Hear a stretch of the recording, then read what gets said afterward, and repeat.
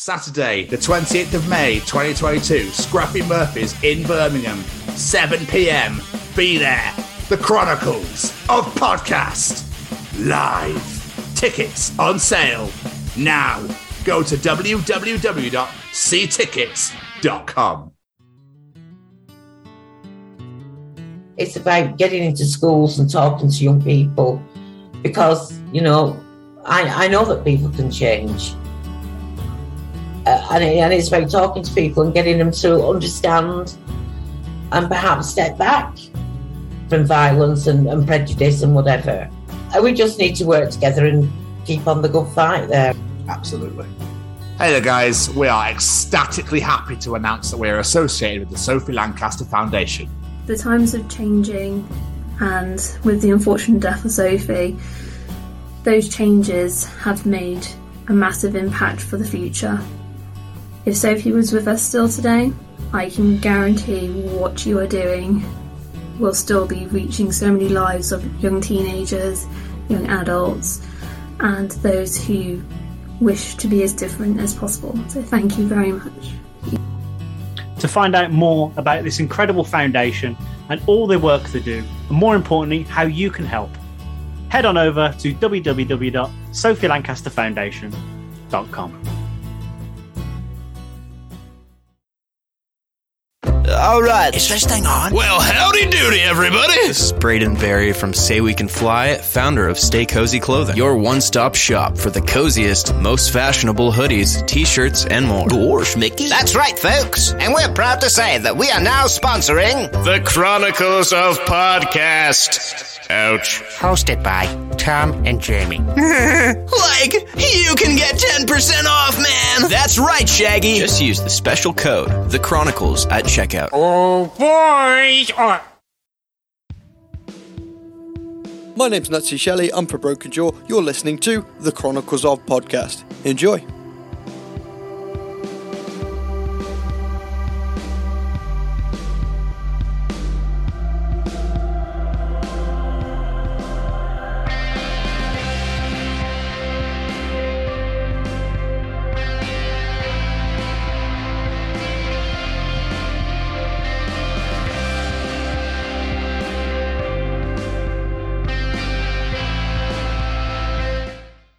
Well, dip some bread into soup with my ass, boys. Welcome to hashtag WBW, Way Back Wednesday. And these are the Chronicles of Broken Jaw. Why Broken Jaw this week, Jamie? Well, this Friday, we're sitting down with a headlining band from our charity show, The Mighty Wraith. So we thought, let's look in our back catalogue. What we got. And we have an incredible band called Broken Jaw, who just so happens to have a lead singer who's a good friend of ours in Mr. Nutzie Shelley. So, do you know what? Let's sit down with Nutzie and learn more about the band. Absolutely. I like how you went through your fire decks in your brain. Fire effects things I used to have. I used to always want as a kid. But let's have a look at the little fire decks. But yeah, we are so close to completing Waybacks. So we felt that this is a very fitting one to throw out this week. Nutzie Shelley from Broken Jaw, a good friend of mine. I've known him for a very long time. I think it's over 10 years. But still, impressive. Broken Jaw, obviously, very recently got signed to Oracle Management from the lead singer of Devil Driver's record label. I've completely forgotten his name. I do massively apologize. Des Ferrara. Thank you very much. That's something I probably should have looked at before I started this conversation, Jamie. I realised that you start talking and you go, oh, shit. Yes, I do it every week. Yeah. So, yeah, they're signed to Oracle Management, which is absolutely incredible. We're still awaiting the first album, but they have been doing quite a few shows, have been touring quite a bit, and everyone loves their cover of Breathe by Prodigy. Since we did this interview, I've seen them live as well, which I mentioned on the show. They played Birmingham and I saw them. Absolutely fantastic. It made me look forward to this album even more. So please hurry the fuck up. And yes, that Breathe cover is absolutely superb. Nutzie's such an amazing front man when they play live as well. definitely can't recommend you checking out Broken Jaw enough. And also, they played the Bloodstock Festival, which is really fucking cool. So they're doing things, they're going places. Let's just watch this space, wait for that album, and watch them skyrocket to the moon. Absolutely. This is a good conversation. You find out all about how Broken Jaw became a thing, the plethora and the amount of members that Nutzie had to get through to complete his fivefold. And it's just a lot of banter. There's a lot of banter in there as well. It's good conversations. It's a really, really, really good interview that you really don't want to miss, to be quite honest with you. If I'm really honest, if you're a big metalhead and you love the metal music, then you're in for a fucking treat, boys. This is a good week for metalheads. Absolutely. Jamie! Yes, sir. Any of those words of yours that you'd like to be final in any way? Just a massive thank you to Nutzie. It was amazing sitting down and talking to you, sire. Hopefully you're doing well. We can't wait for that album. And everybody, enjoy. Nutzie, thanks, man. We really appreciate you coming on the show and taking time out of your very busy schedule, sire, to come on the show. We really do appreciate it. Who knows? Maybe we'll talk again when the album is released. Ladies and gentlemen, these are the Chronicles of Broken Jaw. Matches your lighting now. I was a bit too bright and vibrant. That's what you want. I want to see all of you, mate. I am wearing my Chiefs, so yeah, you might not want to see all of me, Tom. Right, so what happens, mate, is Jamie will give you a major intro thing, and then we'll just swing to questions and we're just going to have a bit of a laugh. That's right. Yeah, man, that sounds good to me. Sweet. Jamie, do you want to take it away, son? Hi, by the way, Jamie. Hello. Oh, sorry. Nutzie, Jamie, Nutzie. Apologies. I do massively apologise. It's all good. Right. Ladies and gents, we have another great guest for you this week. In the world of rock and metal, there are 1,000,001 bands who start their bands and only dream of one day achieving the goals of being signed to a record label. Today's guest has not only achieved that, but done so by signing with an absolute metal legend. Here today, we tell the story of the mighty Broken Jaw with their lead singer, Nutzie Shelley. Hey! Welcome. Cheers, guys. How the devil are you, sir? Oh. I'm all right. I'm not too bad. I'm continuing on as well as you can be in these situations. Yeah, bless you, man. Obviously, people won't know because this won't be on the show, but it'll be on the YouTube video. But obviously, you just said you had a COVID test, and we're hoping that all is negative. Yeah. We'll see. Like, fingers crossed. Bless you, man. So, we'll isolate, you know. Yeah, you don't want to be fucking doing that shit, especially with the way things are going at the moment. You're fucking locked in. I mean, being furloughed for 7 months now, so really. I'm quite the opposite. So when I'm not doing stuff like, you know, with the band and stuff, I'm quite like recluse. I like to just stay in and just do nothing and literally play on the computer and I mean occasionally do weights and stuff like that. And but I'm a creature of comfort, so I literally will just hibernate if I can. Well, mate, it's good. It's perfect. It is for some people. I can't do it. I have to be doing shit. I can't sit. Fuck oh no, don't get me wrong. While I'm in there, I'll be going stir crazy that I need to do something. But at the same point in time, I'll enjoy my my relaxation. But then after a while, you know, you get that cabin fever setting, and you have to but then that's where the creative side comes out, which is why I'm quite glad I've got this room, is because then I could just come in here and create some music, or someone can send me some music, like, you know, from the band and whatever. So, I mean, I still will miss doing whatever, but like 7 months time, geez, like, how have you coped? I mean, I haven't.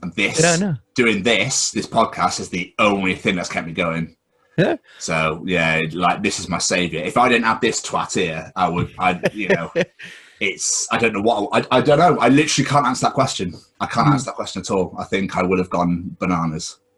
Literally different strokes for different folks, isn't it? At the end of the day, like, you know, as long as you've got something to chuck yourself. I think my old man's just retired, and I think that he's kind of struggling because he's now not got purpose in life, if that makes sense. When you're working and you're doing stuff, that gives you purpose, but then at the same point in time, you have also aspirations, dreams, goals, and that keeps you alive. And that's why they say, obviously, when you retire, you stop, you kind of die. And he's been like, he's been kind of like me. He's not the creative type with music, but instead what he's done is literally gone and catalogued every single piece of music that he's got or is in the middle of doing so.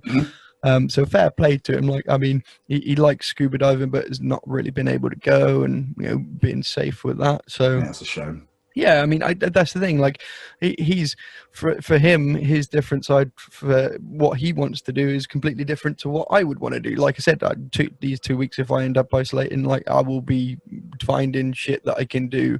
But we, like with the band and stuff, like musically, I spent 2 years after the breakup of the last lot.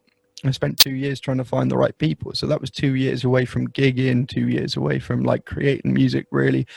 And that was a struggle. So it's extremely ironic that I get 3 shows with the new guys, I get signed, and then everything kind of just goes, yep, stop.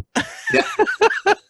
So I'm all right at the moment because I think I'm still in that in-between phase of not doing something, and then I've had the taste of doing it, and then I'm like, right, let's do it. But we've still been able to create and record, and that's the beauty of now the technology and everything being available to be able to do it from home, Yeah. You couldn't imagine it's the 90s, could you? Fucking hell. Yeah.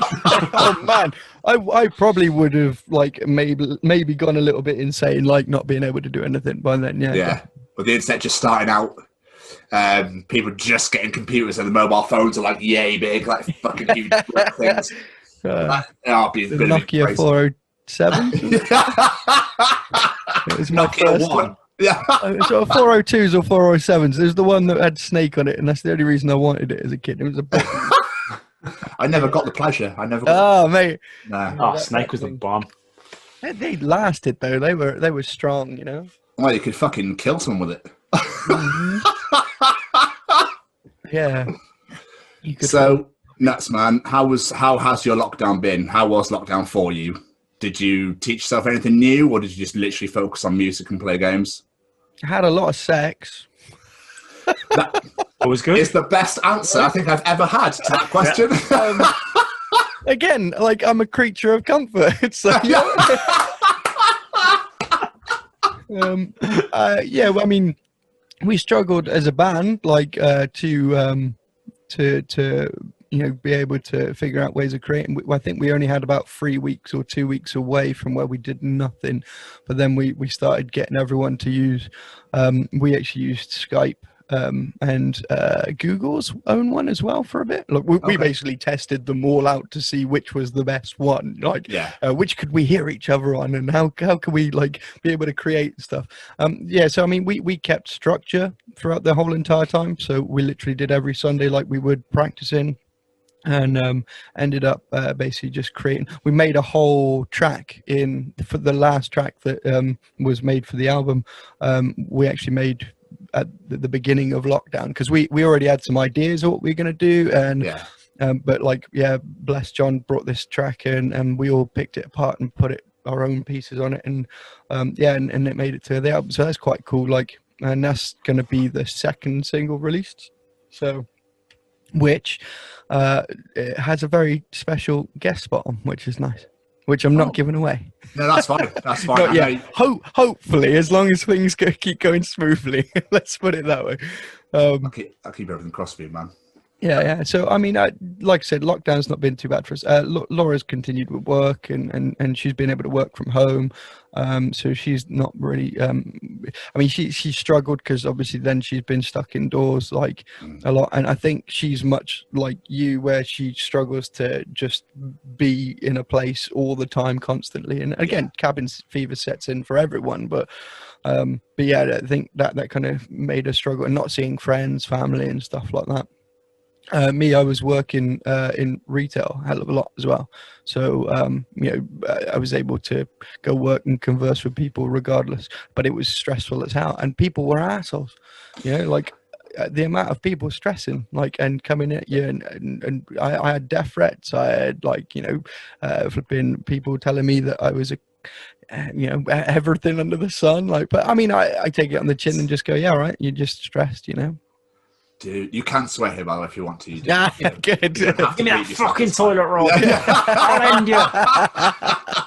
We are very easy. Well, luckily enough, there wasn't much toilet roll that we did have a load, which is really weird because where I work, you wouldn't think that you would end up with toilet roll, but there was there was a whole pallet of toilet roll which went very quickly. But surprisingly, the one thing that I did not expect to go that went super uber quick was actually hot tubs. Hot tubs just went like that, and that's because everyone was bored at home. They needed something to do. But that's like 500, 600, 800 quid's worth of stuff. It's like, you might need this money for later on, but you're going to splooge it. Okay, I'm no judge, but like, this isn't an essential item to me. Yeah, and have fun with that electricity bill. Right, and that's I mean, I don't think people kind of stop to think before they actually buy. But I mean, no judgment on my part. At the end of the day, if it keeps them sane and away from me, then I'm happy. Well, yeah, exactly, man. So, I said in the intro, you've been signed by an absolute metal legend, and that being Des Ferrara of Devil Driver and Coal Chamber. So, how did that all come about? Because it's absolutely amazing. So when when we finally got the band together as a whole, there was a lot of searching for different members and stuff like that. I'd already said to each one of them before we started that I didn't want to go at this like I had done with previous bands, or that I didn't want to go at this without aim. And so I said, look, it's going to feel like ages until we do something, but I want to make sure that when we get it right and we do it properly. And so we spent best part of basically from about March. We'd already had 2 tracks, I think, by the end of 2018, and March 2019. We had all of us, so we just started writing the album. We didn't expect to play any gigs or anything like that in that entire 2019 calendar. So we set out doing that, and what we did is we went in the studio around, I think it was June, maybe July, in 2019, and recorded a 3-track demo. And I was using that demo basically to get interest, either for gigs for 2020 or to get record labels and stuff like that. So what I did is just 3-track demo, chucked it out as many people as I could. I got a couple of relatively nice ones back, but nothing like that where they said, oh yeah, we're interested. It was more of a thanks for it, we're gonna have to pass type, or a lot of not replied emails. But when I sent it to, because randomly was scrolling the internet for people to send it to, and Des was one of those, and so I was like, oh, I didn't realize he had a management company. So I was like, right, I'll find out some information, have a look and see who's on the roster and whatever, and I'll send it to him. Maybe sent it, and within about, I think it was like 10 minutes or something daft, I got an email back saying this is exciting. And I was like, wow, yeah, to get that, what? Nothing else. Just this is exciting, and then Dez's name underneath. Are you like, Laura? Is this real? And then literally 2 minutes after that one came through, another one said, this is really exciting, we need to talk. We're from California. And so I emailed him back and okay, fair enough. Let's talk. And he was like, yeah, let's set up a talk for tomorrow, this time. And I was like, okay, yeah, I'm free that time. I'll ring you. Got off the phone, I got off from email, sorry, and then kind of got a bit flustered and was a bit like, I don't know what to do about this. And then it was all day the next day just thinking about it, being like, Christ, what, what, maybe I'm being wound up, whatever. And the most hideous part of the story is, so we're trying to figure out, obviously, to add a plan to my mobile to be able to call America, and sorted all that out. I went to dial the phone, didn't dial the plus, whatever it is for America, and I was like, it's not working, Laura, it's not working. She's like, you have to put the dial code in. I was like, oh yeah, okay. So I rang it, and as I rang it, it's ringing, and it's like, just got someone picked up on the other end and said, hello, who this? Des, is that you? So, hello. Who is this? Nutzie. It's Nutzie. You wanted to speak to me? And then silence. And then, hey, dude. I was like, okay. You okay? And he's like, yeah, sorry, like Lamb of God's guitarist's phone got stolen the other day, so basically I screen my calls to make sure that it's not pranks, because we've had pranks, loads of us have had pranks from whoever stole that phone. So I was like, his idea of screening messages. No problem. That's fucking incredible. Right.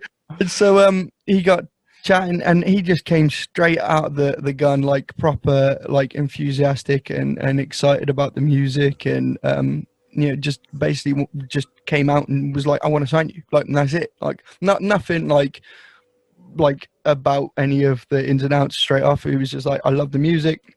It's my kind of music. I grew up on punk, and that was kind of like what I was looking for. And I think if you go with, like, record labels and management companies, they're not as excited as what a musician's going to be. I think because he's a musician, because he's grown up and he's learned so much, and because he's got like the knowledge, he's now in a position where he's not failing at what he's doing. He doesn't need the money, and he's basically just looking to progress the passion and help another band get to see the world, and for the world to see them. And it was so refreshing for him to just come at me with all of this, and I came away, because it was very odd to me, because seeing him like for the first time in 2006 at Download, and seeing the massive circle pits that they created, I already knew that he's got passion, and I already knew that he does it for the love of music. So for me to be able to talk to someone about handing my band over to someone just as passionate like as me, it was beautiful. Like, and to hear him be full of praise for these demos, which for all of us, we were like, oh, they're pretty good, like, we're happy with them, like, but for him to come back and be like about them, it was like, what? Must have been a bit surreal for you. Yeah, like, it's like exciting, but then you don't know what to do with yourself. Yeah, I think when I got off the phone, I was very quiet, and I went for a piss, and I just stared for a bit and was like, it's one of those like comedy sketches where I didn't miss, but like it was almost like I just think going off to one side. And I come out, and Laura was like, "You okay?" And I was like, "Yeah, I just don't know if this is real at the moment. This feels very like I just can't explain it." And to have someone who I looked up to in music come at me and say that he loved what I did, it was a major boost. But I mean, I'm a grounded as fuck person anyway. Like, I'm a cocky kind of guy, but I've always said at the end of the day, one person's arrogance is another person's confidence, and as long as you're not just throwing it in people's faces, then I tend to think that you can be the humblest guy. And I've been trying like very hard to not boast about it and not be like too big, but at the same point in time celebrate it, because at the end of the day I fucking deserved it. It's like you've been working so hard, man. You've got to throw it out there. Fuck it. I mean, we're aiming for shit with this show. We're aiming for the same. So to have a brother get there and who's worked so hard at what you've done for so long, and you deserve it. You'd absolutely deserve it, man. And I tip my hat. So embrace that shit, dude. Embrace. Fuck it. If people want to be jealous, people will be jealous. At the end of the day, you get you get one life, you get one shot of this. Just fucking enjoy it, man. You're always going to get that, aren't you? That's the thing. Absolutely. And I completely expect it. But I'm trying, like I said, to not be overly and bless the guys, like they're all just like, they're more humble than I am, like, let's put it that way. They're more like laid back, and John, bless him, he's been in bands for God knows how many years. Well, he's been in bands longer than I have, and for him to get it as well, it was almost you know, like I've got my own celebration, but I'm celebrating his success as well. Yeah. And like Yeah.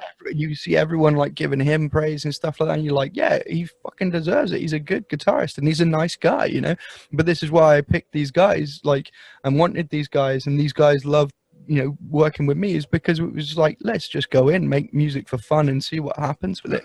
And I think that's the thing. It's come you know, tenfold of the passion is showing. It's coming through, and I'm hoping that's what you guys and everyone else will kind of hear when they get to hear the album, is that it's energetic. I've had people like listen to a couple of the songs and be like, that's way more energy than I was expecting. Like, that's way more heavier than I was expecting. Like, and I'm like, really? Okay, I like this.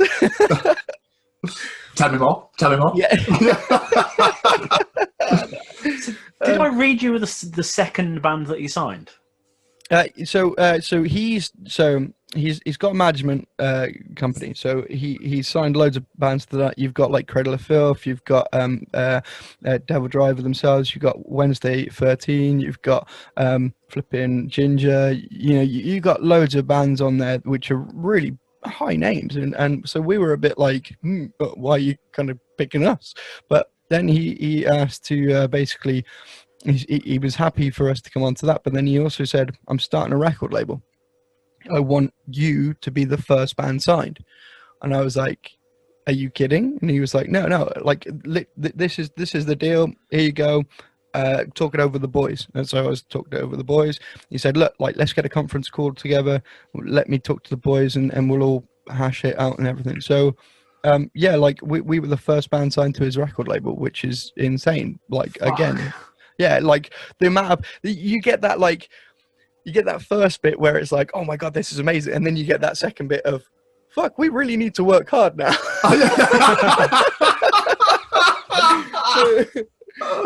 So yeah, although we've enjoyed everything that we've done so far, there is also the voices in the back of our heads going, you fuck this up, you're gonna get killed. Yeah, man.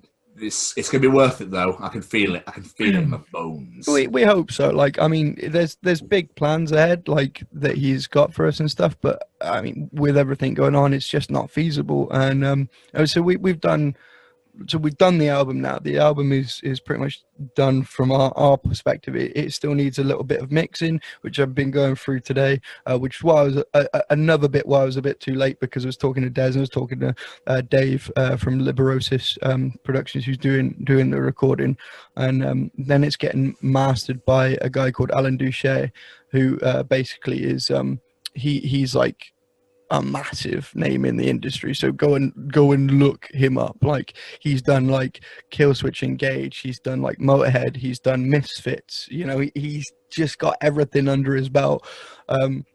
So that again is a massive boot up the ass for us to be like, we need to do this as good as we can. And that also has kicked Dave up the ass to you know, make sure he does the best he can. And so we played the album to Des with the first mixes, and he absolutely adored it. Had a couple of critiques, which is lovely, again, because I don't want someone that's just going to be like, yeah, this is amazing, like, let's release it. I want someone that's actually going to be like, this is really good, but like, you know, maybe we could do this, or maybe we could add this, or, you know, so that's really nice that he's willing to give advice, because I'm much the same. Again, if I give you advice, or if I give you any form of suggestion or anything like that, it's because I like you. If I'm not suggesting, or if I'm not giving you my input, it means I couldn't give a shit, you know. I couldn't care less about you. So I think he's very much the same, and it's been great as well, because as you know, Tom, I'm a very straight shooter, honest, down to the fucking ground kind of guy. So, you know, we've had these situations where we've been on the phone till like 1, 2 in the morning, and I've been like, that's not going to work, Des. I don't think that's going to be kind of how it just isn't what we want to go for, type thing. And he's been like, but you should, it's really cool, and this is how we should do it. And I'm like, I appreciate that, and maybe I'll give it a go. Like, we'll give it a go. Like, and because I'm not open, you know, I'm not closed off to giving ideas and thoughts and everything a go as well. So I think he's the same as me as well. He's very happy to suggest it, but at the same point in time, he's also very happy to try things, because we've come to, like I said, we haven't come to a loggerhead where we just stop and go, well, you should, or I should, or, you know, it's Yeah. very much, okay, we'll try it and see, you know. And he's got, like I said, he's got the experience here. Like he's got the years upon years upon years. He was managed by Sharon Osbourne, so for him to like have that under his belt and the knowledge of how she did it, to like then pass it on to me, and I kind of want to do the same as what he's doing. This is where my aspirations come in. Is I want to be able to then go down the lines and basically, you know, when I'm his age, start looking at picking up bands and helping them on the way up, when hopefully I've got up there, you know. Yeah, it's beautiful, That's awesome. man. I wish you all the best though with it. I really do, and I'll be behind you every fucking step of the way. Anytime, bro. So take us back to the fucking beginning, man. What made you go, I want to fucking sing, scream, shout, you know, in front of band? What made you? What was the initial first thought made you go, this is what I want to do with my life? I was in college. I mean, even back before then, I suppose, like when I was in like school, my first band that I saw was Machine Head, my first big band. We'd done like little gigs and stuff like that, or I'd been to little gigs. I'd never played in front of a crowd or anything like that. Just went to little gigs, you know, in the local sports hall or town village hall. Yeah. And but then my friend went. My best friend, Monkey, turned around and said that he had this ticket to go and see Machine Head in Nottingham, and we were about 16. And so I was like, "Fuck it, yeah, I'm up for that." Like, I'm not a really big fan of Machine Head. I only know Davidian. That was the only track that I'd ever heard of theirs on MTV way back in the day. MTV too. Yeah, and so I went, and that blew my tiny little mind. Like going into Rock City in a small sweaty room, being picked up and thrown by a big hairy man was just the exhilaration I needed. Like, you know, that kickstarted my love for, I mean, I love music. Like I was brought up on music like all my life. You know, I went to my mum used to have singing lessons, so I used to go and sit as a kid in with them and try and mimic it, like but never really thought that I'd do anything with music. And then got to college, met like-minded people who were into the same kind of thing. They wanted to put on a band. We did like a couple of like 3 or 4 covers, which was terrible. Everyone's got to start somewhere. And then well, there's the thing, and then I decided to go instead. I decided to try bass. Was not really my thing, didn't feel infused by it. And then tried drums, and was like not really infused by that either. Like, and so I went like from the back of the band to the front of the band. I basically covered a drummer one time and played Love Will Tear You Apart. But I played it like probably about 50 BPM quicker than the original. and then at the end of it, trashed my drum kit on the stage. Why? Punk, man. That's the way it works. Like, you get so excited that you just end up losing yourself, and that was it. Like, I mean, it was the last song of the set. It wasn't like it was the first or middle. You know, I would have put the drums back again. Yes, Bear with me. I'll just put this back. I didn't mean to destroy it. Just disregard the last 5 seconds. Sound check, please. Snare. Yeah. Just sat there going, well, where's the roadie? So yeah, I went from the back, and then got asked to try out from an old skateboarding friend's band, and tried out for that band. Got in that band. We did like 3 gigs, I think, and that went south again. Yeah. You tend to find when you're that young as well, there's a massive power struggle and divide. You know, and the bassist wanted to be the front man, so there was all this drama and all this crap, and so therefore they kicked me out and then put him in the front while playing bass, and then asked me to come back, and I was like, you know what, I'm happy, not like, you know, you guys do what you want to do, and then the guitarist, when all that ended, he then joined another group of lads who were starting a band, and that's where I met Dave, the producer. And he basically came and vetted me to see if I was any good and wanted to join the band, and that was where the old band Create Chaos started. And that was a punk being in a metal band, you know, like that was me stood with all these guys in camo and black, but in like green and white and bright colors, you know. No matter how much they told me you need to wear more black and be more camo, I was like, nah. No, I don't. Sorry. You need to suck this. Yeah.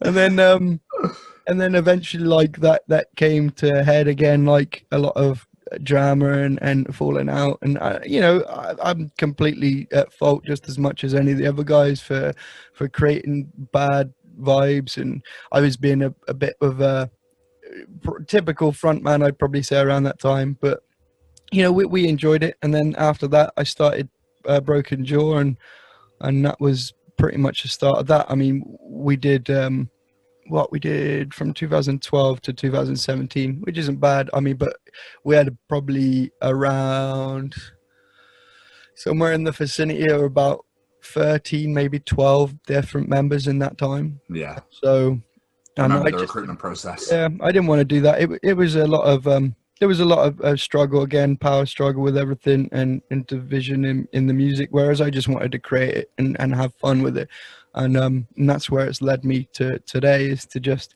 come in and not feel like I'm judged for being like, let's try this or let's try that, like. And these guys are completely the same. They'll come in and they'll be like, let's try this, or I don't like that, but let's try this. And that's what really irks me, is when someone turns around and says, I don't like that. And you wait and you wait and you wait and you're like, why? Yeah. Why don't you like it? Like, you can't just say you don't like it. That makes no sense. Like, you have to have a reason of why you don't like something. And maybe, and I think this is where, like I said, I'm different to quite a lot of people. Is if I don't like something, I won't just dismiss it. I will be like, I don't like it, but maybe we could try this, or I don't like it, or maybe you could try that. I'd never say I don't like something anyway, because to be honest, there's always, in music anyway, there's always something where I will like something of it. I mean, there's definitely bands that I would not listen to, or that I just don't really, I'm not a fan of the sound or the person, but it wouldn't go so far to say I hate something or really dislike it. Yeah. But yeah, I think that's, again, though, probably why DJing, obviously, you know, I DJ like all across the alternative genre, because I like, you know, a hell of a lot of music, and it's not just about me when it's DJing. It's people are you know, different tastes, so therefore you DJ to them, you cater for everyone, which is nice. Absolutely. Good old Junction 13 nights. I remember those. Yeah, man, and Propaganda and Jesus, props. you know. Oh, I miss Props. When it was good. Yeah, Not anymore. Yeah, man. I haven't been in, God, I don't even know how long I haven't been to Junction 30. Props, Propaganda.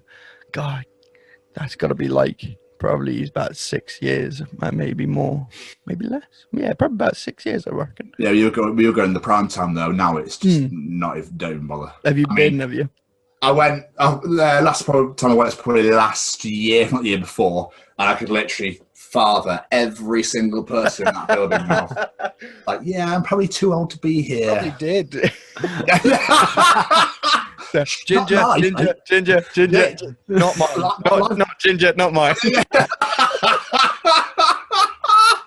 I've been found out, shit. So obviously, before we jumped on it, I asked if there was any of your music I could find to listen to, and you said obviously because you're still recording it and there's nothing out there at the moment. So if people listening, how would you describe Broken Jaw's music? Like that. It's really weird, because I've always said it's punk metal, and that is really funny, because even with the last lot of guys, it was punk metal, but it was a softer punk metal, whereas this one is a heavier punk metal, and that's what I always wanted to slightly go. I wanted to kind of mix my old roots with, you know, a bit of the new school, and He could never do it with the last members, and so this time it's gone a little bit heavier, but it's not so heavy that it's like, you know, deathcore or death metal or anything like that kind of. Yeah. It's even though, and this is the weirdest part, is even though the drummer is into his deathcore and is heavy, so there is like insane footwork going on in this album. Like, this kid is a machine. He's like Animal but on speed. Like, he's just insane. Like, and so if you mix him with me, who's like Tigger on fucking speed, you know, you have the back of the band being fucking like incredibly fast, and then the middle of the fucking band being really fast, and then you have the guitarists who are just as happy to fucking play and go loopy, you know, and the bassist who has an insanely like good voice. So it's nice that he can play and scream. So you have that nice balance of backing vocals with the front. So we play. I think it's the tuning. I'm probably going to get shot. We play A, I think it is, which is 2 7-string guitars and a 5-string bass. So again, you get that nice low, but at the same point in time, you get the nice highs as well for when it's a bit melodic. If you want to, I don't like comparing bands, because what I might hear, someone else might not, or what someone else might hear, I might not. Like, the only thing that I say, I mean, it's the same situation of me saying it's punk metal. Someone might just come out and say it's completely whatever, something else. But I mean, there's been, let's put it this way. There's been, someone said that they've likened some of my vocals to Dead Kennedy's Singer, which is weird. For something heavy, but at the same point in time, you've still got some Henry Rollins in there as well. You've got some Lamb of God with Randy Blythe in there. You've got with the guitars and stuff like that. I think there's a nice mixture of a lot. Again, so they're different. Their kind of ideas of what they sound like are going to be different to what I think. But at the same point in time, there's a bit of Parkway Drive, a bit of Gojira, a bit of lighter stuff, like a bit of Kill Switchy kind of in there. Again, a bit of Devil Drive, a bit of Lamb of God. But yeah, it's really it's a massively weird amalgamation because of all of our different tastes in music. But like, you'll find that probably about just over the half of the band like a bit of punk as well. So you have that, like, again, you have that quite nice bouncy jumpy energy, also a bit of flowy energy, but at the same point in time you have the heavy aggressiveness to it as well. This is such the worst question people ask me is like, what does it sound like? Because I have no fucking idea. It's just, for me, it's just a band that I would want to go and watch. Like, it's that energy. If I'm feeling infused when I'm playing it, then goddamn, someone's gonna fucking feel infused when they're watching it. And so I think when things come out, I think the recording side of things, I'm never. That's the money side of things, in my opinion, and the side of things where it gets out to most of the world. Whereas my favorite part about the whole thing is just playing live, because at the end of the day, that's what I feed off. That's what I love, which has been the killer at the moment, you know. Yeah, I can imagine, to be fair. So, tell us about your songwriting process. Do you write all the lyrics to your songs? So far I have. So far, but I mean, there's been suggestions at points. I mean, but then there will be, on the next album, there'll be a whole song written by the bassist, because that was one thing. Again, I wanted to set out that it's not just me in this band, you know. Like, I want to give him more of a track than what I would be on. So maybe I'll do the cleans or whatever, but he does the majority of it, because again, Josh has got an incredible voice, and he's only progressing with it as well. So why not give him the space to create? And he's quite young as well, so he's got that freedom of, fuck it, I'm just going to put it out there. No expectations on him at the moment, you know. It's just, do whatever you want, kid. Let's fucking do this. I think that's with a lot of the other guys. So with my process, how my process goes is we'll get in. So we're just writing a song at the moment. So even though the album's just been done for us, not even released for the rest of the world, we've literally jumped back straight into the studio and started writing a new album. So we're already doing the first song that we started on that. We've got a load of ideas that are floating around because even though we were when we did the last song, Lackluster is what it's called. When we did the last song, we basically had all these ideas. So what we did was we just got the guys to chuck riffs and stuff like that and ideas into Dropbox and in their each individual folders, so that when we come back to writing this album now, we can then just pick into there and pick out of there if there's anything that might fit. We don't tend to start with that. I think what we tend to start with is just getting into the room. Someone comes up with an idea and then work from that, and then basically if we can't come up with something, then we'll pick an idea from the box. But then there's been songs where one of us has written the entire guitars, or one of us has had an idea and it sparks from that. I don't do anything vocally until everything has been done guitars wise, but I will sit in that room with the rest of the guys, and I'll be the one to write up on the whiteboard the structure of the song, to help them then no changes and everything like that. And then we can throw ideas. We can be move it about a bit, because I'm very much a visual, visual creative type, where I will need to see something in order to figure out that's how it will run, and then I'll listen to it and be like, okay, that feels smooth. Whereas if you put it up on the board and then it doesn't feel smooth, then you kind of go, right, well, we need to maybe smoothen things out. And that's not always the way it's going to be, because like I said, you've got a room full of 5 guys all trying to work together. But they'll hopefully, they're like me again, they won't just say no, that's crap, or no, I don't like it. It's I'm not really a fan of that, but let's try this, or I liked it the other way, let's go back to this. And we're very much a democracy whereby if one of us doesn't like it, then we all have to look at it and see how we can make it us all happy about it. So once it gets to the fact of we've got this piece of music that's set in stone, I will obviously sit there and listen to it and come up with ideas while I'm doing all of that as well. And then once it's all set in stone, then I go away.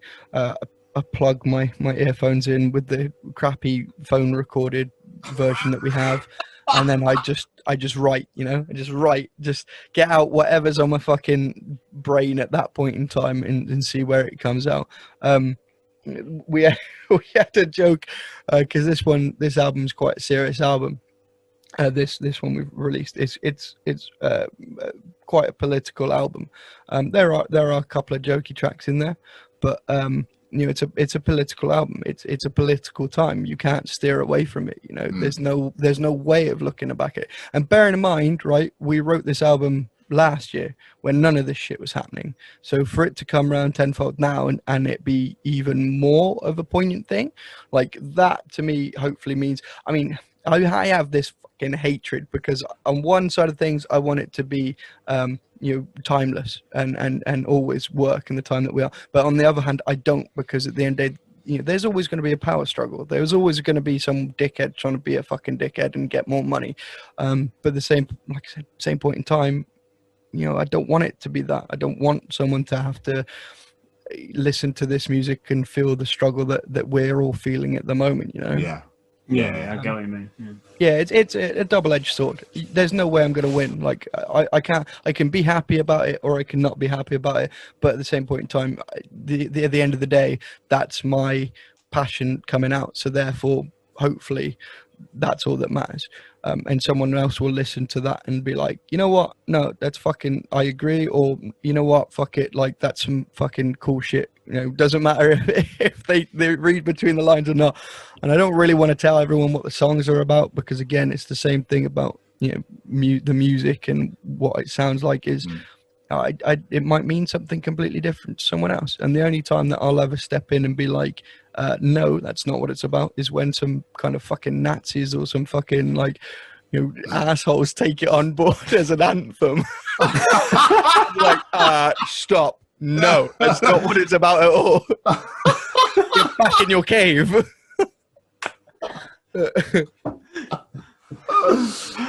I love it. Now, I know it's the most cliche question ever in the history of interviews, but you've mentioned the lineup changes and bringing these guys in. So how did this formation of the band meet / come together, however you want to word it? When I started,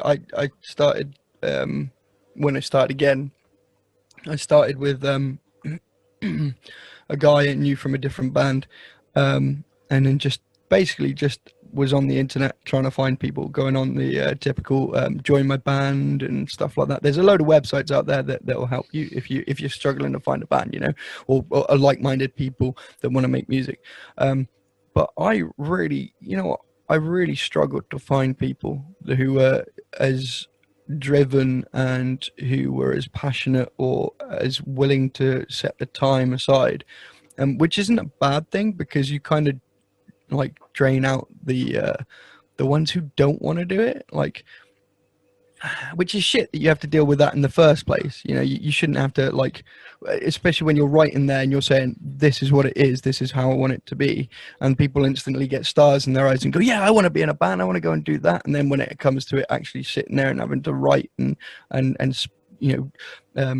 spend every weekend in a room, hot sweaty room, or a really freezing cold room, like trying to write some music, it suddenly becomes clear on them that they have to actually work at it. And I think that's what a lot of people don't get at the moment, is that, well, at all, like over the time that I've spent in bands, I think a lot of people don't get that. I think they just see the starry-eyed let's go and gig type side of things. And so it took me, like I said, 2 years pretty much to find everyone.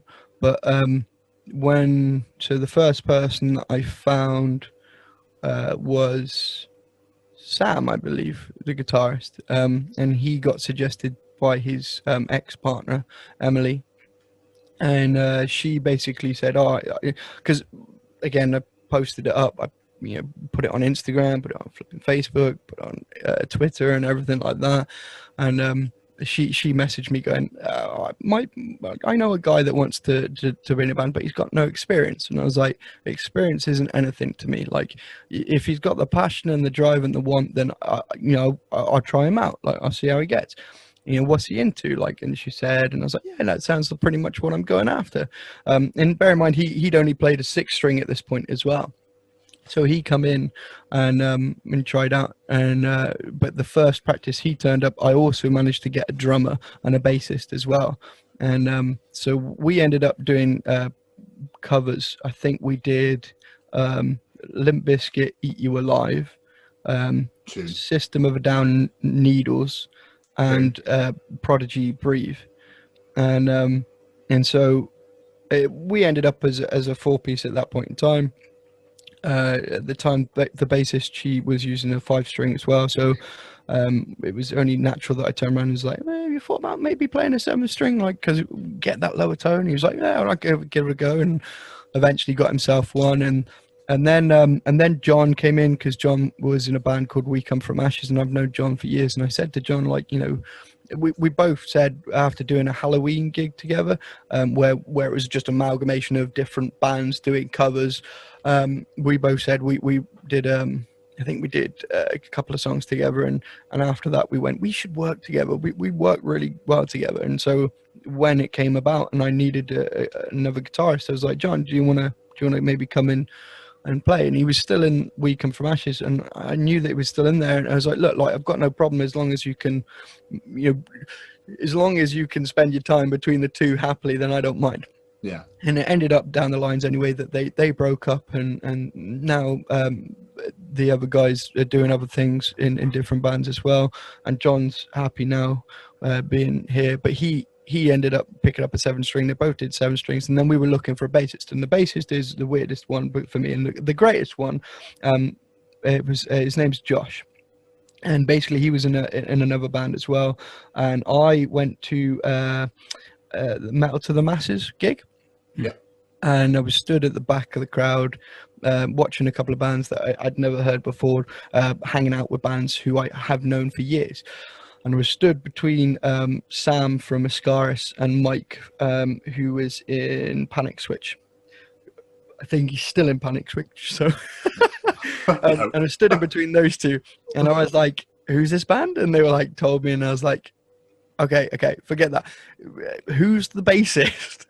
And they were like, "I don't know." Like, but it's like he's basically the best thing in this band. Like, he's the one that's drawing my attention, and you shouldn't have that as a bass. Like, as a band, you shouldn't have the bassist being the one that's like doing all the effort, getting really into it, and everyone else is just like. And so I was like, I want him bad. Like, and Mike was like, well, why don't you talk to him and ask him? I was like, well, he's in a band, like, you know, and they're doing Metal to the Masses, so they're probably pretty serious. And I was like, he said, just go and talk to him, you know, and see what he's about, see if he might. And so I went to go and see him after he finished, but he disappeared. He went home. And so I was like, fuck, I've missed that opportunity. And so next day I woke up and was like, you know what, I'm going to look up that band and see what his name is and see if I can message him and see if he'd be interested. So I looked it up, messaged him, said who I was, said I was in a band, said I was interested in taking him on as bassist, said that he didn't need to like come back to me like instantly, just this is what I was thinking. He then messaged me back saying, I really appreciate it, but I'm going to stick because this is my band, this is my baby, this is what I'm doing. I was like, yeah, no, completely. I respect that, you know. That's if someone came to me, like, was like, you know, join our band. Yeah, I'm in another band. No, sorry, I'm in a band. Like, this is what I love doing. Yeah. I'm not going to leave these guys. These are my, you know, bros at the end of the day.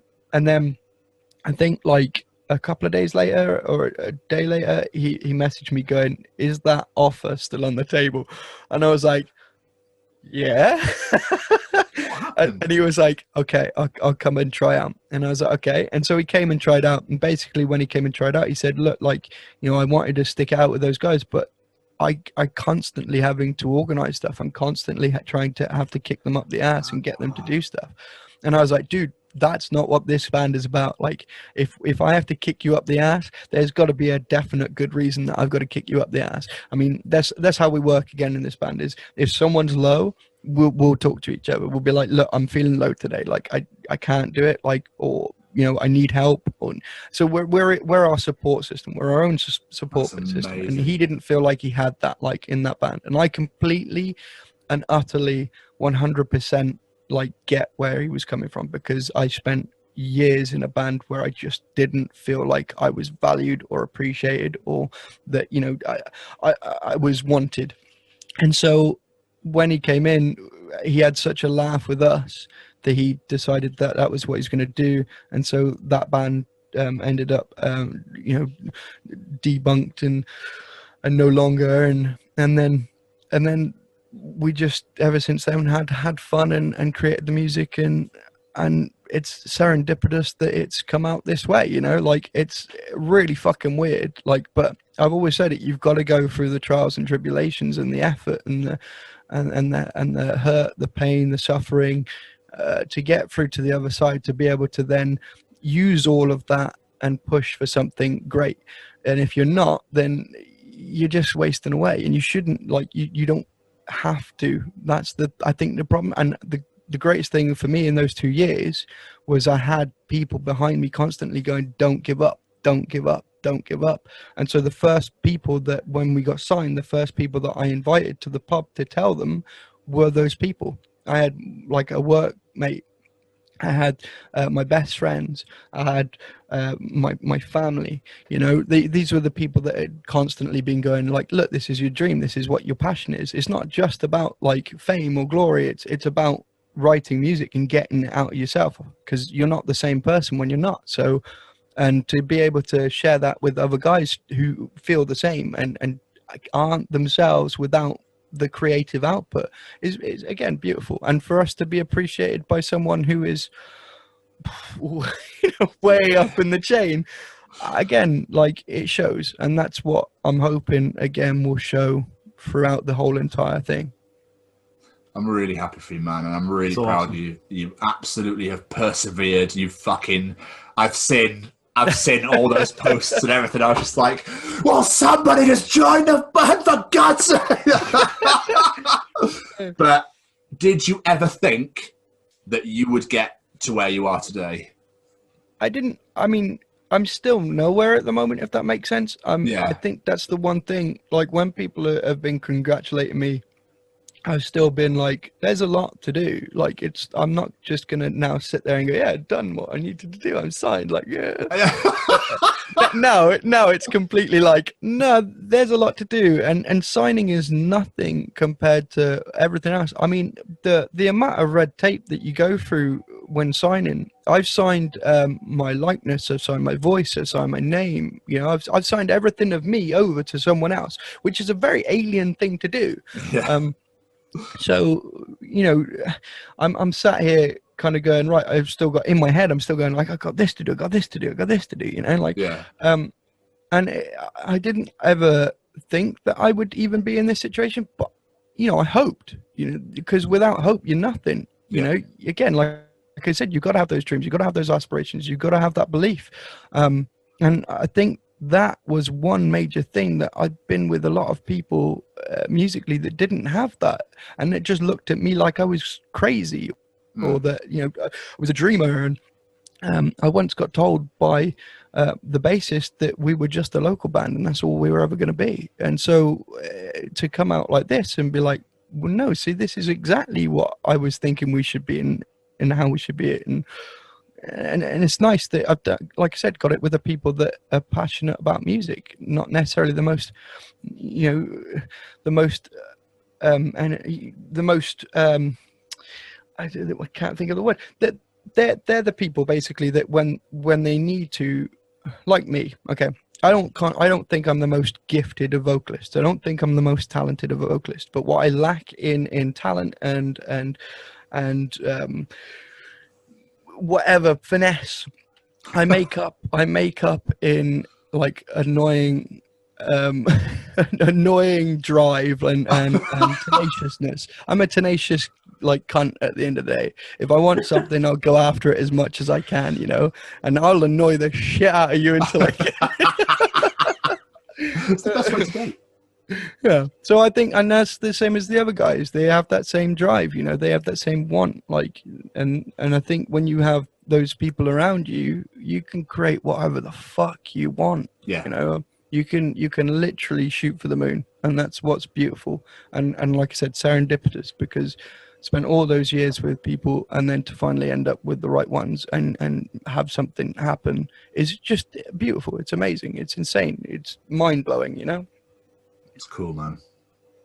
And to have like him talk to fucking, and this is another weird thing, to have Des talk to Rob Flynn from Machine Head, like it's gone round in a circle about Broken Jaw. Like he's in his in Rob Flynn's podcast. Rob Flynn is from frontman from Machine Head. Yeah.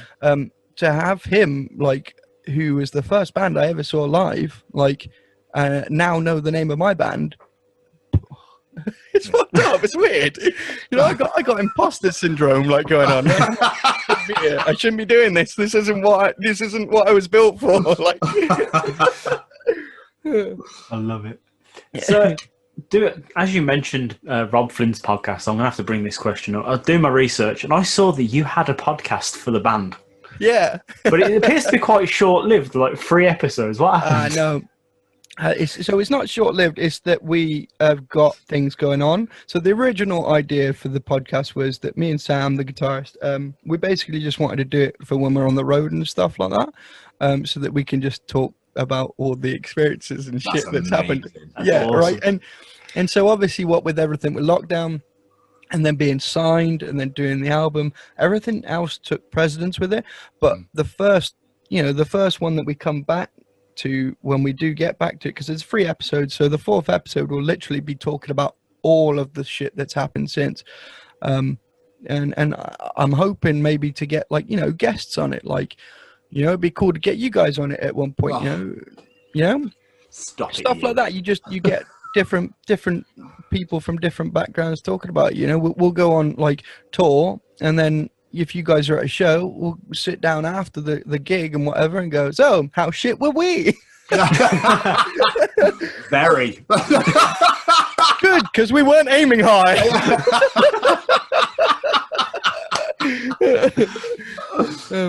But yeah, I think it'd be nice, like, to be able to share the story again. This is the first time I've talked about the entire situation. Like, you know, I haven't done any interviews since again end of 2017, I think it was. So Oh wow.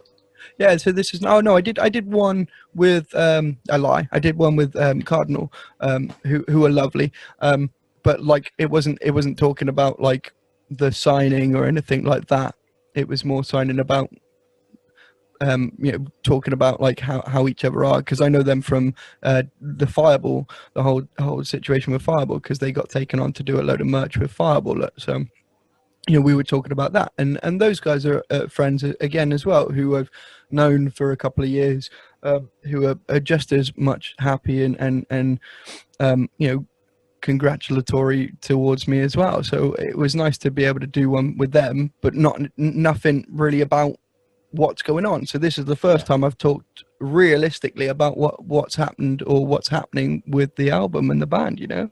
It's a pleasure to have you here as well, my friend. I as soon as you popped in my inbox, I was like, yeah, damn straight, like I'm happy to do that. That'd be fun. It'd be good to talk to you guys, because it means that I get to see you guys and have a laugh, but at the same point in time I get to talk about what I love doing. Yeah, and that's what we want to hear. That's what everybody else wants to hear.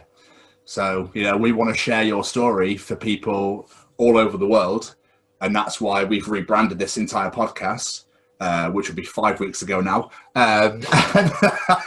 You know, and we want to share your love for your band. You know, we want to share your music. We just want to get it all out there, man. We want people to be like, that sounds interesting. I'll go and check them out. Yeah, it's a difficult one to try and sell yourself at the moment when you got nothing to sell yourself with. Well, that's a very good point. You're a bit like process. Yeah, well, that's the thing. Like, I mean, we're impatient. Like, well, I say we, like the royal we. We're not like me and John being the eldest. We are the most impatient fucking kids of the band. Being the fact that we're the eldest is just fucking weird, you know? Like, we're the impatient ones. We're the ones that want it now. We want to get it done. We want it out. We want to have fun with it. And so for us, it's been a real emotional struggle, and at times really depressing, because, you know, you create something that you feel is really good and you want to show it to the world, you know? Yeah. You want everyone to fucking hear it. You want everyone to appreciate, like, what you've been going through. But at the same point in time, you can't, like, now you've signed your life away and you're on the contract. You're like, yeah, no, I've had people asking me for it. You're not the only guys that were like, have you got anything for us to listen to? It's like, I've got my friends going, have you got anything for us to listen to yet? You know, sneaky. And I was like, no, I can't. I literally can't. I mean, I was for research more than anything else, but yeah. Well, yeah. I know what you're like. Yeah. Research, Nutzie, research. And then the episode, now here's an exclusive track, everybody. Don't tell Des. Yeah, no, I think it's an odd experience to have written to, but then like I said, I intentionally went out to be like, right, it's going to be a while till we release anything, and I'm glad. And when we did those 3-track demos, it was a real struggle not to release those 3-track demos, like just as like here's our music, here's what we're doing, like type of thing. It was more of I wanted them to be like a glimpse, you know, like a little taster, like this is what we are doing, but think of what we could be doing, you know. And Des saw that, and that's what's beautiful. My idea came to fruition because of Des, you know, and so he listened to those and thought this band could be fucking big. And then he came to me and went, let's make you fucking big. Let's put money. And he's already put a lot of money in. And so he's going to, you know, he's putting his money where his mouth is, literally. Yeah, it's amazing, man. Which, awesome. Again, it's mind-blowing. But at the same point in time, it's also very fucking worrying and stressful, because, like I said, you want to make sure that you're doing everything you can, you know. But you shouldn't be doing anything different than you already are. I mean, we're an organised band, you know. We have a calendar that we share with each other on the phone, you know. So we put anything that we have, like when we can't practice or can't do that, someone just puts it in there, and everyone else sees it, and that's fucking helpful. Like, but at the same point in time, not all bands are like that. So I can imagine for him signing an unknown band with like fucking less than 3,000 likes on Facebook, because likes is everything, and you know, not a very big reach, no music released. That's a huge fucking risk, man. Like, I couldn't imagine taking that risk. But shows how good the product must have been, though. Well, you'd hope so. I mean, I'm not gonna blow my own trumpet, like not live on webcam, but damn it, that's what I came here for. But you know, I think, yeah, I mean, we were all pretty chuffed with it, but we never expected something like that to come out of it. And when I told the boys, like, because I told them over message as well, like, you saw the typing and the pausing and the typing and the pausing and nothing ever coming up. And then, oh my God, are you kidding me? It's like, basically, because like I said, it's a dream. Like, for some kids who are like, because I still class myself as a big kid, you know, like when it comes to music, like I still fucking love, like when a track comes out by a band I absolutely adore. Like, you catch me when a Billy Talent track comes out, I'm fucking you know, like, but yeah, like for us who grew up and who are as passionate, like, to get those messages, and then for us to all sit there like huddled around a mobile phone while Des talks to us. We're all like kids, you know, like we're all like, yes, Mr. Des. But at the same point in time, we come away from that. Like, we make sure that we distance ourselves from that and be like, you know, he's a lovely guy, genuine, down-to-earth guy who is just like you or me. He just is passionate as music is about I am, and we are, like, you know. So when we come out away from those conversations, we go, right, okay, like, he's given us this, we're doing this, let's get fucking to it. Like, you know, the work never stops. And like I said, like, I'm always working, even when I'm not, like, and that's how I want to, because I want to give back to music what it's given me. Like music gave me life, like, you know, it saved my life countless amounts of time. So I just want to do the same. I want to help some poor unfortunate soul who thinks that they're down on their luck realize that they're not, you know. Fucking awesome, man. So we were talking earlier about playing live and saying that you missed it and whatnot. Just as a bit of fun, what are your favourite memories of playing live over the years that you can share? Fuck. I mean, there's so many. That's the thing, because being in so many different bands as well. Like, there's a couple. So, like, we played Coco Gorillas in Cardiff in Create Chaos, and we played to about 250 people. Oh, nice. It is a big room, so it didn't look like 250 people. And they were spaced out. They weren't exactly like, you know, fully into music. You had the people that were into music near the front, but at the back of the room, like, you know, it was quite non-energetic. But I mean, pretty much it felt like I think this is probably where I really felt at home being a frontman, was I managed to get them to sing my words back. I didn't get them, that's a wrong way of saying that. I put those words out there and they chose to sing them back at me. And it wasn't just the people that were energetic, it was the people at the back. It was everyone. And they weren't just singing it like half-assed. They were singing it full on. So that was a cool experience, and that was one of the earliest ones where I was like, you know what, this is cool. This is kind of what I want to do. If people are going to be that passionate about what I'm doing, then I'm damn well going to be passionate about it too. And then there's a lot of funny road stories, you know, like we've played up and down the country. Like, I've gigged in Ireland with a load of boys. When we went to do Ireland, me and the bassist at the time got really fucking hammered, because it was like it's like 4 a.m, I think it was, like, ferry over, and we decided instead of sleeping we were just going to get absolutely shit-faced and watch the sun come up while we're on the ferry. Yeah, and then slept in the car till the venue got up, and fucking, like, ended up basically being hanging when we were doing the first game. Oh. We were fine. We just got back on the drink and we were there again, you know. Like, But that was a cool memory. Like, that was really cool because it was just me and him having a laugh, like going up to the top, having a smoke, having a drink, going back down, like watching crap TV, like early hours of the morning. And then like doing Amplified, the dreaded fucking festival that we shouldn't mention, but like that was a big deal, like because I'd put my heart and soul into that fucking festival. I worked my fucking ass off, and without expectation of playing, because there was so many other bands that were there that were being turned away because it was organized like a shitstorm. And so I gave up our slot on the main stage to another band, and then went to give our our slot on the bar stage that we'd built.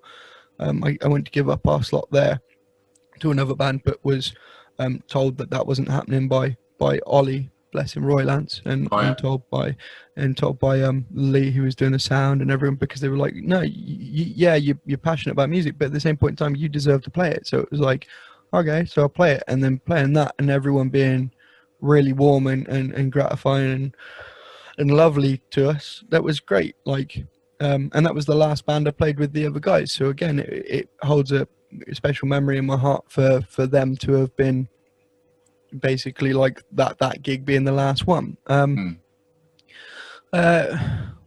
Since then, I mean, like we did 3 gigs with this new lineup, and the gig that I fucking loved the most was the Two Pigs, because the Two Pigs is my home, man. Like I love that fucking venue, like through and through. Me and Chip have a love-hate relationship where we constantly barrage each other with insults, you know.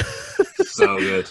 But I love him, and I love that he will give me the opportunity to do a gig, and I basically just run it, like, you know. So I book the bands, I say how much we need, and to get back there with the new lineup and do the gig and have the response that we had was insane. So so the only cover that we kept out of those ones that we first tried out, each other with, was Breathe, and so we still play Breathe now, and it's fucking heavy and insane, dude. Like, and the response we got to that, like, it was great having the response to our own, but like the response we had to that, it was insane. Like, I'll send you a video of it, because the fucking movement in that crowd is awesome. Like, I loved it. Like, it was good fun, it was a good laugh, and to have people respond like that again after being so long away was beautiful, you know. Like, so I think that's the one that I appreciate the most. There are, like I said, there's hundreds of stories out there.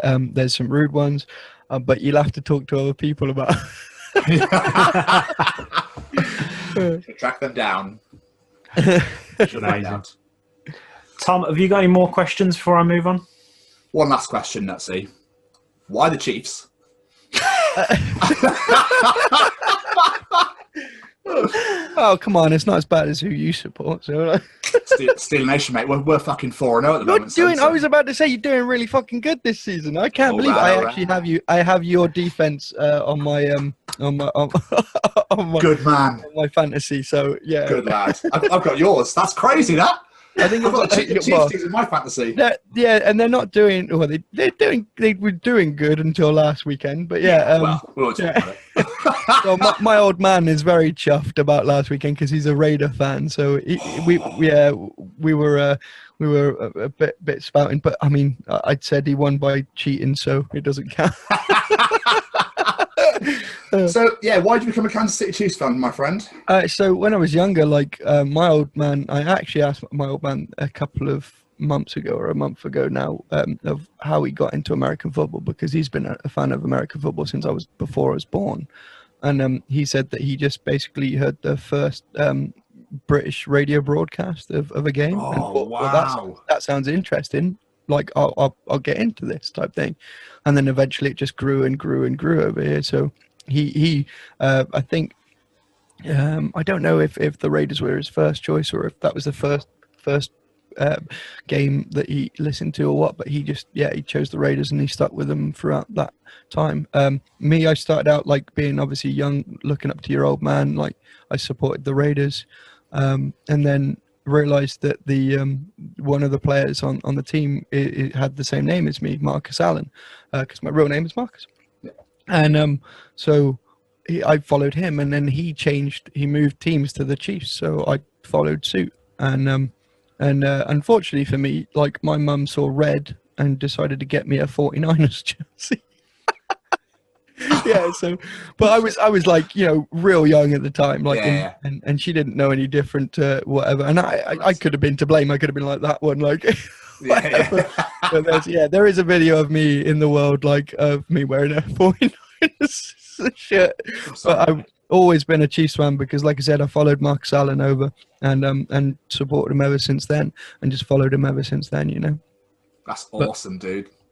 But that'd be my my favorite thing. But I'd always said, like, from years and years ago, that if the Chiefs ever won the Super Bowl, because they hadn't won anything since, you know, 1969, I said if they ever won anything, like, probably in my later teens, I said, like, if they ever won anything again, then I get a tattoo. And I did. I got the tattoo of the arrowhead, and then the date that they won, you know. So that's amazing. Where'd you get that? Where did I get the? I said, where is it on you? Where is it on me? It's on my like just lower calf, like so. Lush, that's awesome, dude. Yeah, it's underneath. So I also got the new broken jaw emblem as well, with the guy's initials on it as well.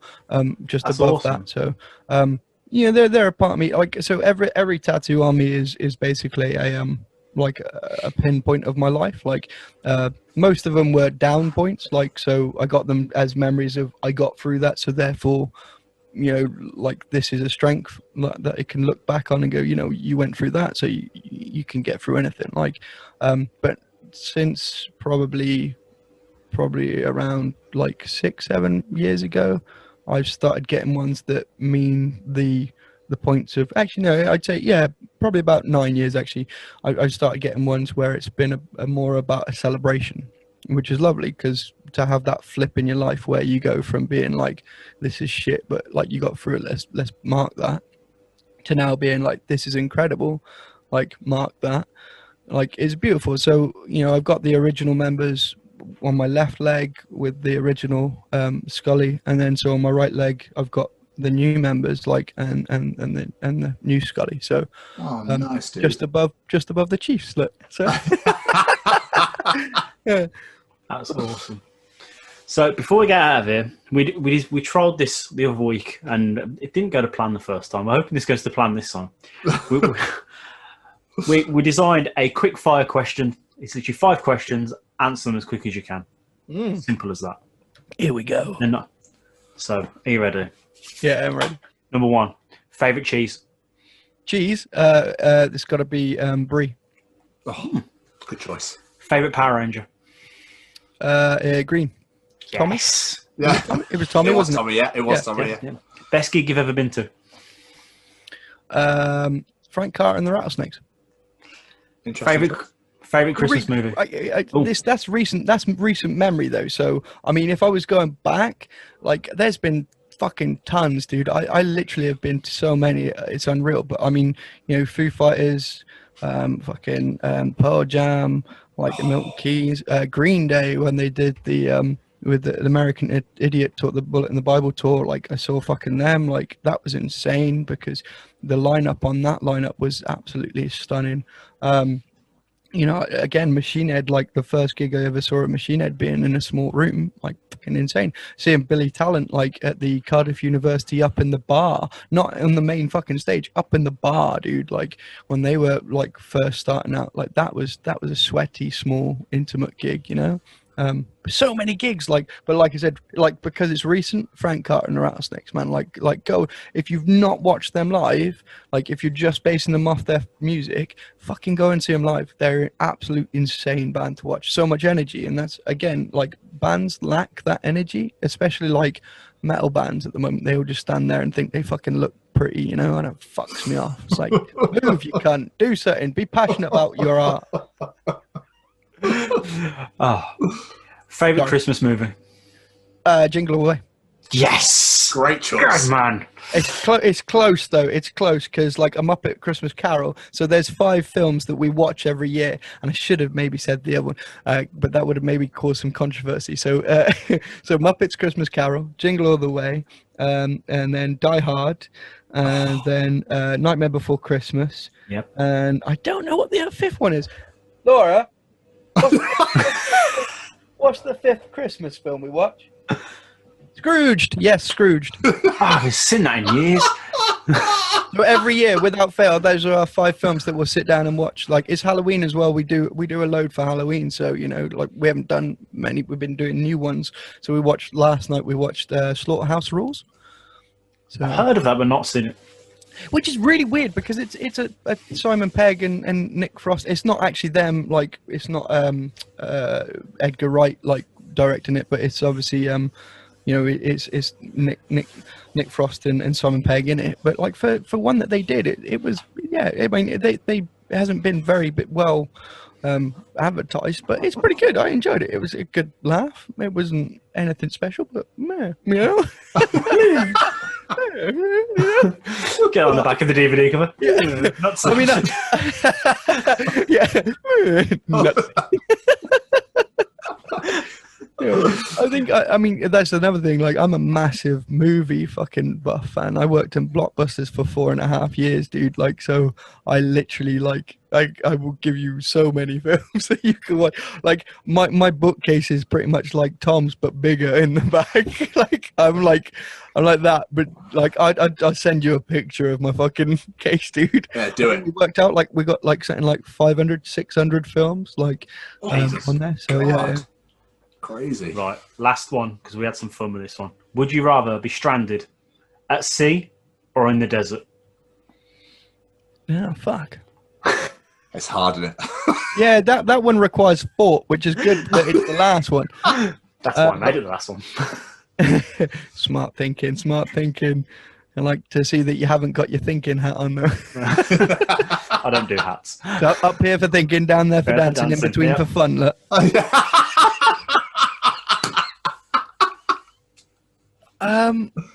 So if I'm stranded out at sea though, what have I got? Like, what am I on a boat or am I just like in a dinghy? You know, in the ocean? Am I rum hamming it? Like, you know, just fucking floating along and rum. Or am I on a cruise ship, like being like, oh, this isn't too bad, you know? You're in the ocean. You are in the You're ocean. bobbing along. I'm by myself. Do I not even get floaties? Nope. Oh, fuck that then. I'm going desert. Yes, that's exactly I'm not what I being said. funny. I'm not being funny, right? And it really freaks me out. Like I would not go in the sea if I could, right? But at the same point in time, like it's the sea. It's so unknown. Like, there's so much down there that you have no fucking clue. And there's so many things in there that want to destroy you because you're in their fucking element. That can get fucked. I'd rather go and starve to death or, you know, dehydrate. Yeah. At the end of the day, I mean, die from flipping drinking my own piss, probably. This is why we're friends. I mean, there's the thing in it. If you're out of the desert, aren't you meant to like piss on like some item of clothing and wrap it around your head or something like that? Like Something like that, yeah. Yeah. Try and keep you cool. See, look, I should watch more Bear Grylls. Like. Yeah, I think the desert one is the safest one because, I mean, you could be fucking literally. The desert you could cross probably like with help with some food and water. Like the ocean, nah, you ain't getting out of that unless the fucking tide wants you to. So it depends how far you in. I mean, there was so much that we could have gone into this. Yeah, We could have been there's like, so where many in the unknown ocean am I? possibilities. Yeah. Yeah. Where in the desert am I? Like, you know, is the titty twister just down the road? Like, Red pussy, green pussy, I'm safe. chicken pussy, hey, if you can find better pussy anywhere, fuck it. God, I love that film. Yeah, Right. see, but like, I mean, you could go. What's the water one where the woman ends up on a rock? Again, deep sea, is it, or something like that? Like, yeah, there's a survival one where a woman gets bit by a shark who's out to sea and she survives and whatever. But yeah, you could be anywhere. Yeah.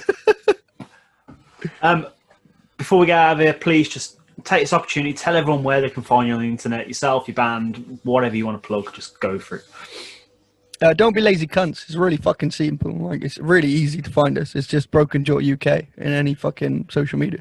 We're very pragmatic in the fact that we turned around and went, you know what? Let's make it easy for everyone because not everyone's fucking that well thought out. You know, let's just go Broken Jaw UK. Yeah, there it is. So yeah, Twitter, Instagram, Facebook, wherever you want to find us, come and shout abuse at us, and we'll maybe shout abuse back or just ignore you. Depends on how good your abuse is. we had one guy like comment on YouTube. If you get chance, go. I can't remember if it's on Rob Flynn's or on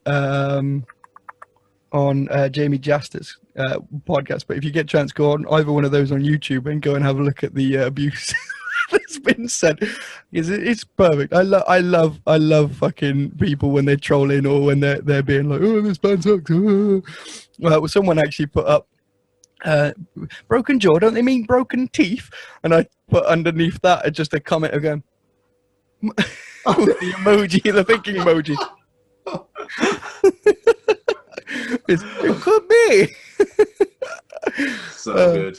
But yeah, like again, you won't be it's all in jest as well. I'm never like horrible to, and that's what I don't get was when people get horrible on their keyboards, like keyboard warriors, yeah. Like calm down, fucking go outside. Get in the bin. Yeah. Get in my spaceship where I'm going to fly you into the fucking sun. Go on. Ta-da! Nutzie, thank you so much for doing this, mate. This has been absolutely great. Thank you for having me. Yeah, absolute pleasure, man. Thank you so much for coming on. I've really enjoyed it. I'm excited to get you out there now. Yeah, man. Like I can't wait to be able to get like back to the point where we can just go and have a beer and enjoy this. You know, like that's good to me. I think that's the thing. Like I probably missed the most is just going to hang out with my friends. You know, like and a lot of my friends have had flipping like. I say a lot. A couple of my friends have had kids since, like during lockdown and shit like that. So they're struggling, bless them. Like, but yeah, like yeah. Thank you again, like for asking me, and hopefully it wasn't too much of a pain. I try to get this sorted. It's all right. It'll all go on the YouTube channel, so it's all good. Everyone can see me fail. You've got that initial first few minutes saved. Don't worry. Thanks. I can't wait. Thanks. You're welcome, man. You're welcome. You're so welcome. But we'll go for a beer, man, when this is all said and done. Yeah. Fucking A. Like, hopefully, hopefully we'll be gigging. Like I said, Des has got some huge plans for us with some huge bands as well. So it'd be great to see you guys at a show, and definitely. I'll get the beers in and the fireball in, and we can just have a ruckus. Sounds beautiful. Nutzie, my friend. Have a great evening. Thank you so much, my friend, and I will see you soon. See you soon, my friend. Thank you very much. Take it easy. Hey there. I'm Frank Guglielmelli, and I'm the narrator for the audio drama Feed, featuring such audio dramas as Bounty Hunters, Marty and Mars, Val Toby, and so much more. You can find all of these wonderful programs on Spotify or wherever you listen to podcasts. Or you can go to our website at www.audiodramafeed.com. We are thrilled to be affiliated with the Chronicles of Podcast with Tom and Jamie.